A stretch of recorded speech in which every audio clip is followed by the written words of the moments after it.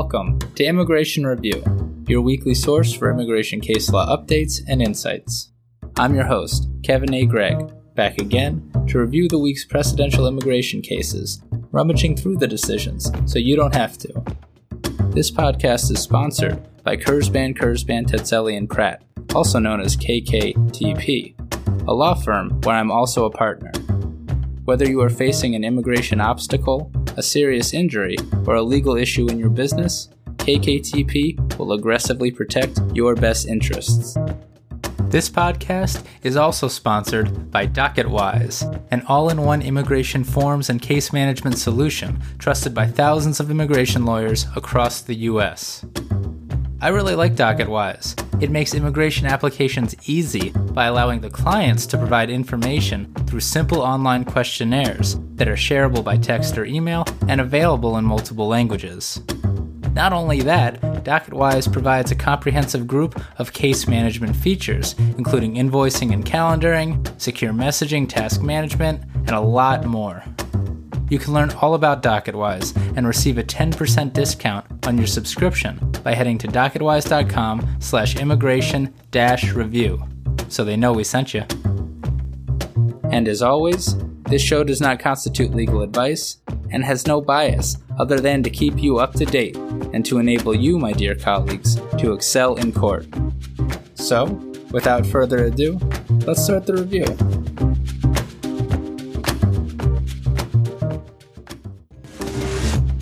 Beware the end of March. And look out in your news feeds for a new special episode coming out soon. In some other immigration news this week, amongst the many, the Ninth Circuit is going en banc in De La Rosa Rodriguez v. Garland, episode 127. Now, I don't know why they're going to go en banc, but I do know what the case was about. It was mainly about Patel. It was a decent post-Patel holding, to the extent that those can exist, holding that, quote, although the BIA's ultimate decision to grant cancellation of removal is discretionary, the statute grants us jurisdiction to review a question of law or mixed question of law in fact presented in a petition for review of an agency decision denying cancellation based on the absence of exceptional and extremely unusual hardship to family members, end quote. That's what the panel decision had held. But other circuits have held otherwise recently, and I fear that the Ninth Circuit might be about to agree. But who knows? Only the en banc court can tell. See you in a few months on that. 2 cases to discuss this week in just a minute.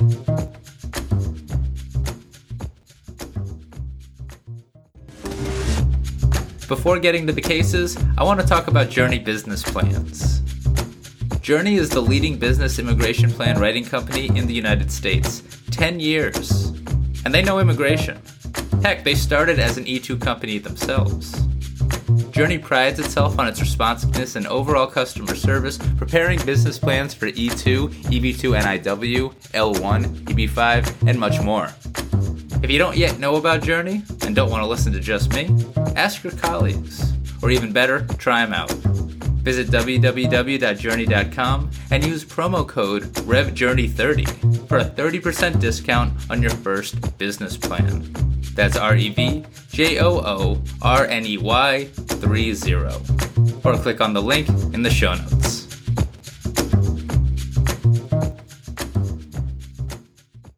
Our first case is Matter of Garcia, published by the BIA. This case is about the law that governs removal proceedings. And look, BIA, I've got no problem with the decision. In fact, I needed some decisions this week. And despite its relative dullness, this is a very important issue. But BIA, if you're going to give me 15 pages single-spaced, can you please do it on a Tuesday rather than a Friday afternoon? Avoid Mondays if you can, too. Have some consideration, BIA. Please have some consideration. Mr. Garcia is from El Salvador and has lived in the United States without authorization since the year 2000. He was placed in removal proceedings in 2018 and pursued non-LPR cancellation of removal under INA Section 240A-B. Proceedings were initiated in the Philadelphia Immigration Court, which is a non-detained court in the Third Circuit Court of Appeals. But then DHS, on its own, decided to detain Mr. Garcia. Having detained him, DHS sought to transfer Mr. Garcia's case to the detained immigration court in York, Pennsylvania. The immigration judge granted the motion.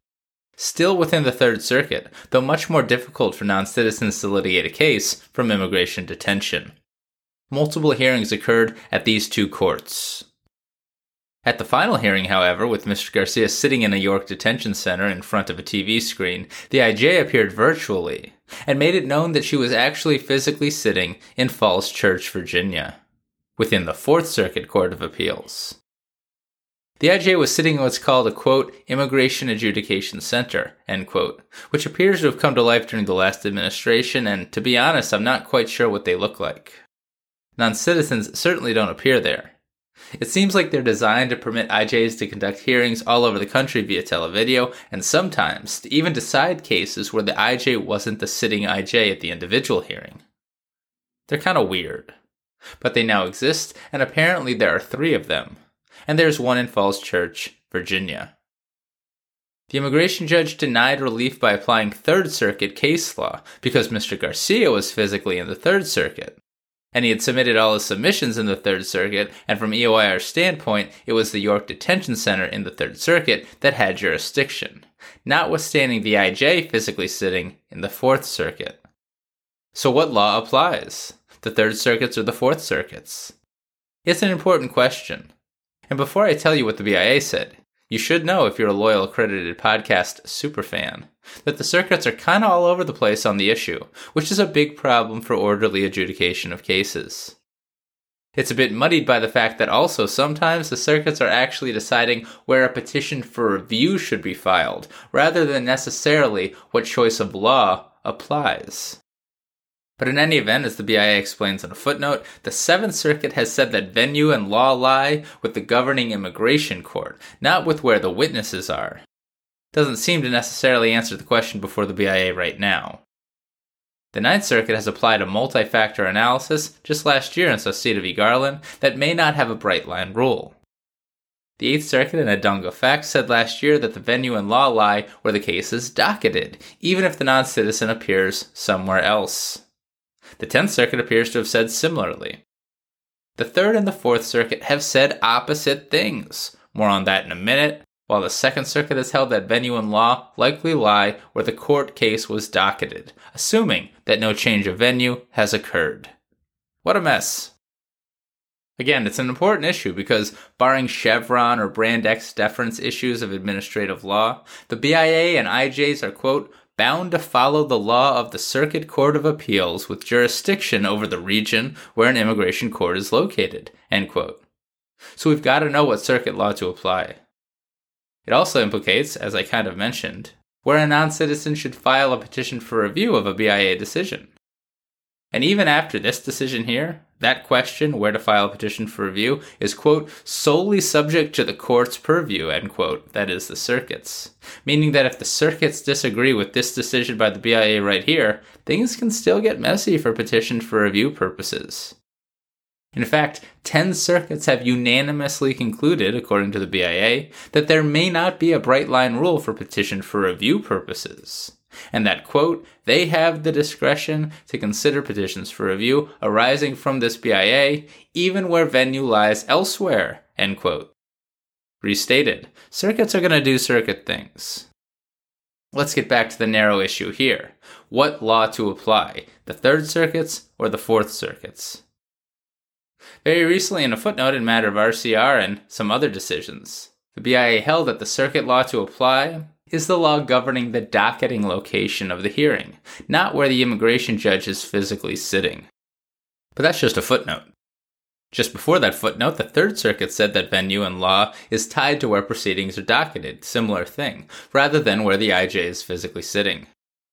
But very recently, in Herrera-Alcala v. Garland, the Fourth Circuit said the exact opposite, holding that, quote, venue was proper in its circuit where the respondent appeared from a facility in Louisiana and the immigration judge appeared via video conferencing from an immigration adjudication center in Virginia, end quote. Certainly the same immigration adjudication center at issue in this decision. So that's quite the pickle for a case touching both the Third Circuit and the Fourth Circuit. Drumroll, please. The BIA reaffirmed that the law is the law where the case was docketed, and now where administrative control of the case lies, not where the immigration judge physically sits, siding essentially with the Third Circuit and not the Fourth. The BIA reached this conclusion by interpreting its own regulations in a manner similar to how the Second Circuit has also interpreted those regulations recently. Specifically, 8 CFR Section 1003.20 and .14, and a few other regulations. Of course, don't take my summary for it. Quote, "The controlling circuit law in immigration court proceedings for choice of law purposes is the law governing the geographic location of the immigration court where venue lies, namely, where jurisdiction vests and proceedings commence upon the filing of a charging document, and will only change if an immigration judge subsequently grants a change of venue to another immigration court." End quote. What if the initial NTA was deficient? Not going there. And listen up, DHS. Even when a non-citizen is detained or released from detention, the mere, quote, "filing of a Form I-830 in itself is not sufficient to effect a change of venue request. DHS must file a motion to change venue before the immigration judge." End quote. Also, in what appears to be a requirement from the BIA, the, quote, "analysis and identification of the applicable circuit law should be included in an immigration judge's final decision." End quote. Turning then to the non-LPR cancellation of removal case at issue. Remember Mr. Garcia? Well, this holding means that the IJ applied the correct law when the IJ applied Third Circuit law. Not 100% sure what the difference is for non-LPR cancellation, but there's definitely differences in other areas of immigration law, like, say, particularity for particular social groups. Mr. Garcia argued that his removal would cause extreme and exceptionally unusual hardship to his 16-year-old U.S. citizen son. But to the BIA, quote, "hardship is not measured in a vacuum, but must necessarily be assessed, at least in part, by comparing it to the hardship others might face." End quote. Seems like a reviewable standard to me. Dare I say grounds for an arbitrary and capricious challenge before the Circuit Court of Appeals by pointing to other prior BIA decisions where hardship was found, if the BIA denies hardship in your case? Anyway, with Mr. Garcia, the IJ found that the son will live in the United States with the son's mother who has TPS if Mr. Garcia is removed. Seems like most of the hardships alleged were emotional and financial. And to the BIA, even if the father's removal may impact the son's ability to attend college, this hardship is, quote, "insufficient," end quote. No mention of why DHS decided to detain Mr. Garcia, by the way. Mr. Garcia therefore lost his case. My thoughts.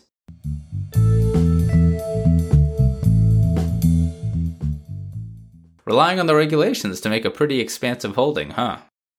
Sounds like the decision will warrant the lesser our deference by the circuits to me. Circuits can disagree. So I'm unsure whether this decision is even good law in the Fourth Circuit, as the BIA can't, to my knowledge, apply the Supreme Court's Brand X decision to trump a circuit's interpretation of the regulations, even if those regulations are ambiguous. I'm a bit unsure. In any event, I didn't see the BIA citing to Brand X or any other principle of administrative law in this decision. So heck, I'm not sure whether, if this decision were petitioned for review to the Fourth Circuit where the IJ was sitting, if this very decision would hold up in the Fourth Circuit. Have I missed something?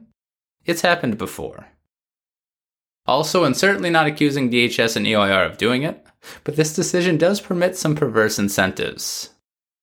DHS can build a whole bunch of immigration detention centers in areas of the country where land is cheaper, thereby allowing construction of more detention centers, and within circuits that just happen to have less favorable law for non-citizens generally.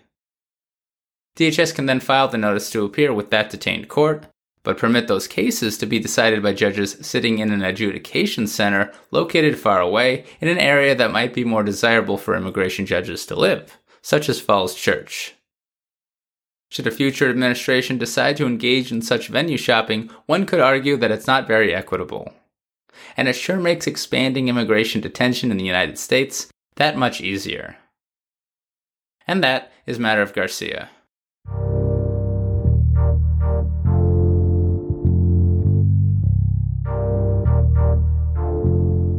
In this month of not so many published decisions, we have reached a bit to find our final case, United States v. Alas, published on the Fourth Circuit on March 24th, 2023. This is an interesting case about a lot of things, arising in the context of criminal illegal reentry prosecution. Mr. Alas is from El Salvador. He was physically removed in 2011 following a conviction for malicious wounding in Virginia, in violation of Virginia Code Section 18.2-51. He re-entered the U.S. unlawfully afterwards. Then in 2020, he was arrested for assault and battery. That led the U.S. government to prosecute him for illegal re-entry under 8 U.S.C. Section 1326. Mr. Alas brought various challenges to his criminal proceedings. The District Court and then the Fourth Circuit rejected them. But they're interesting. See, in 2011, Mr. Alas was expeditiously removed. He didn't go before an immigration judge. ICE just removed him, concluding on its own that his malicious wounding conviction was an aggravated felony crime of violence. And immigration law allows this. Kinda crazy. Mr. Alas then waived his right to judicial review, and he was physically removed. But he re-entered shortly after that. Here's where the first wrinkle appears. In April 2016, he was assaulted by his employer in the United States, and he was visited in the hospital by a Harris County Sheriff deputy about the attack. Mr. Alas told the deputy that he hadn't reported the attack because he was in the United States illegally, and the deputy assured him that he wouldn't report Mr. Alas to immigration officials. And the deputy didn't. Fast forward to 2020. Assault and battery arrest, and then a May 2021 criminal prosecution for illegal reentry. But here's the thing. Like other non-capital offenses, an illegal reentry charge under Section 1326, quote, must be handed down within 5 years after such offense shall have been committed, end quote. In the illegal reentry context, the offense is deemed complete and committed when the person is, quote, found in, end quote, the U.S. illegally. Mr. Alas argued that he was found in April 2016 by that deputy, but that nothing had happened, and that just over 5 years later, he was indicted in May 2021. Therefore, so Mr. Alas argues, the 5-year statute of limitations has run on his indictment. Quite the argument. I believe the former president is making a similar argument as we speak in New York. The Fourth Circuit rejected it here. Generally, as a matter of law, it is only federal government officials that can find a non-citizen for purposes of the illegal reentry statute.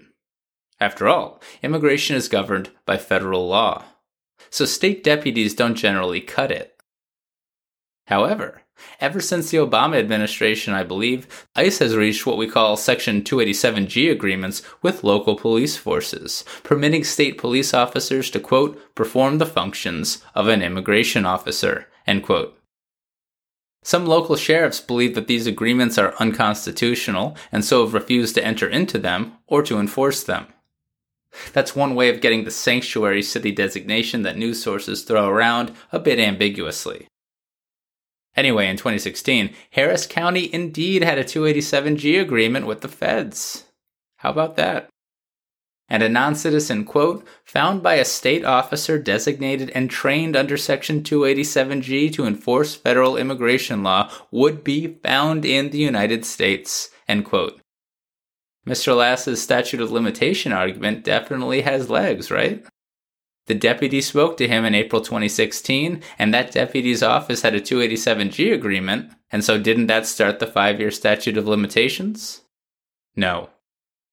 And I promised I wouldn't do it, but how can I not? Alas, the Fourth Circuit determined that for an officer to qualify, that specific officer must be, quote, personally designated under Section 287G, end quote. It's not sufficient that the officer's office had a 287G agreement. The only way that an officer in a 287G police department can effectuate an immigration arrest, it appears, is if that officer is nominated, and then, quote, once individuals are nominated, ICE will provide participating personnel with immigration authority delegation program training, end quote. And then, quote, upon successful completion of training, these personnel shall be deemed certified, end quote. So that's quite the procedure. On the flip side, doesn't that mean that non-citizens can challenge the lawfulness of their arrest in immigration court by state police officers? Because the fact that an office, like say the Miami Police Department, has a 287G agreement doesn't mean that the specific officer does, and doesn't allow that specific officer to effectuate an immigration arrest. Right? Seems right. But it has the opposite result for Mr. Alas. He wasn't found by that deputy in 2016. The officer who he encountered at the time didn't have the training and wasn't specifically designated as a 287G officer. So the statute of limitations didn't begin to run. So he can be prosecuted now. Thanks for the helpful argument, though, Federal Public Defenders of Richmond, Virginia. Because to be clear, quote, employees lacking this certification remain typical state employees, unable to enforce federal immigration law, end quote. Fourth Amendment violation-based motions to terminate an immigration court for days, with subpoena requests for the arresting state court officers' training certificates, of course. Because, quote, federal law and regulations require written certification that officers have received adequate training to carry out the duties of an immigration officer, end quote. Throw in this quote while you're at it, quote, allowing local law enforcement open-ended authority to arrest individuals for immigration violations would infringe on the substantial discretion Congress entrusted to the Attorney General in making removability decisions, which often require the weighing of complex diplomatic, political, and economic considerations, end quote. All of that, again, while potentially helpful in immigration court, tanks Mr. Alas's argument on statute of limitations. But he had another argument. He attacked his 2011 expedited removal order, saying that it would be fundamentally unfair to use that as a basis to convict him now because his malicious wounding conviction was not, and is not in fact, an aggravated felony crime of violence. The Fourth Circuit said it was. Virginia malicious wounding requires the actual attempted or threatened use of physical force, as the aggravated felony crime of violence definition requires at INA Section 11843F and 18 U.S.C. Section 16A. The court had said so at the time of Mr. Alas's removal in 2011, and so his removal order was proper.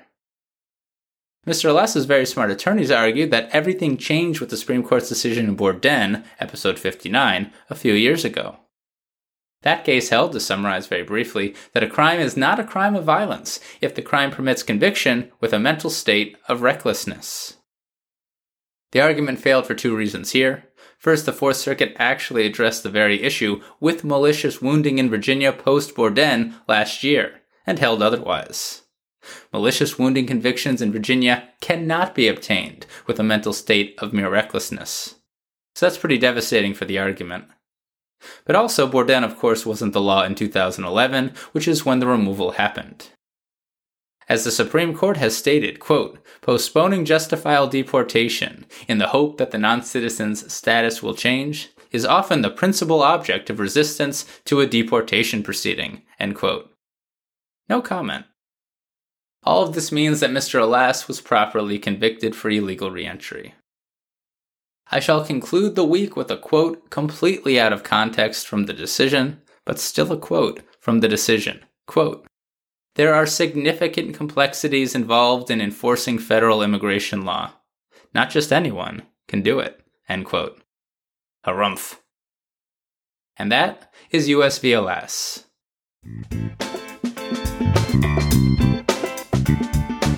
So there you have it. You're all caught up with the past week's published immigration cases. I'm Kevin A. Gregg, a partner with the law firm Kurzban, Tetzeli & Pratt, and this has been another episode of Immigration Review. Thank you for listening, and I hope you enjoyed it. If you did, please share it with a friend, and rate and review us. Each review helps new listeners find the show.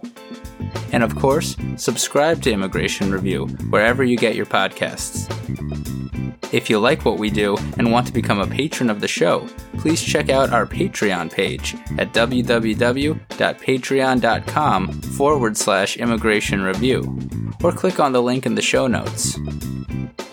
And if you're interested in an official Immigration Review CLE certificate for 5 credit hours, email me at kgreg@kktplaw.com. with your full name and the episode numbers for the 10 shows you've listened to.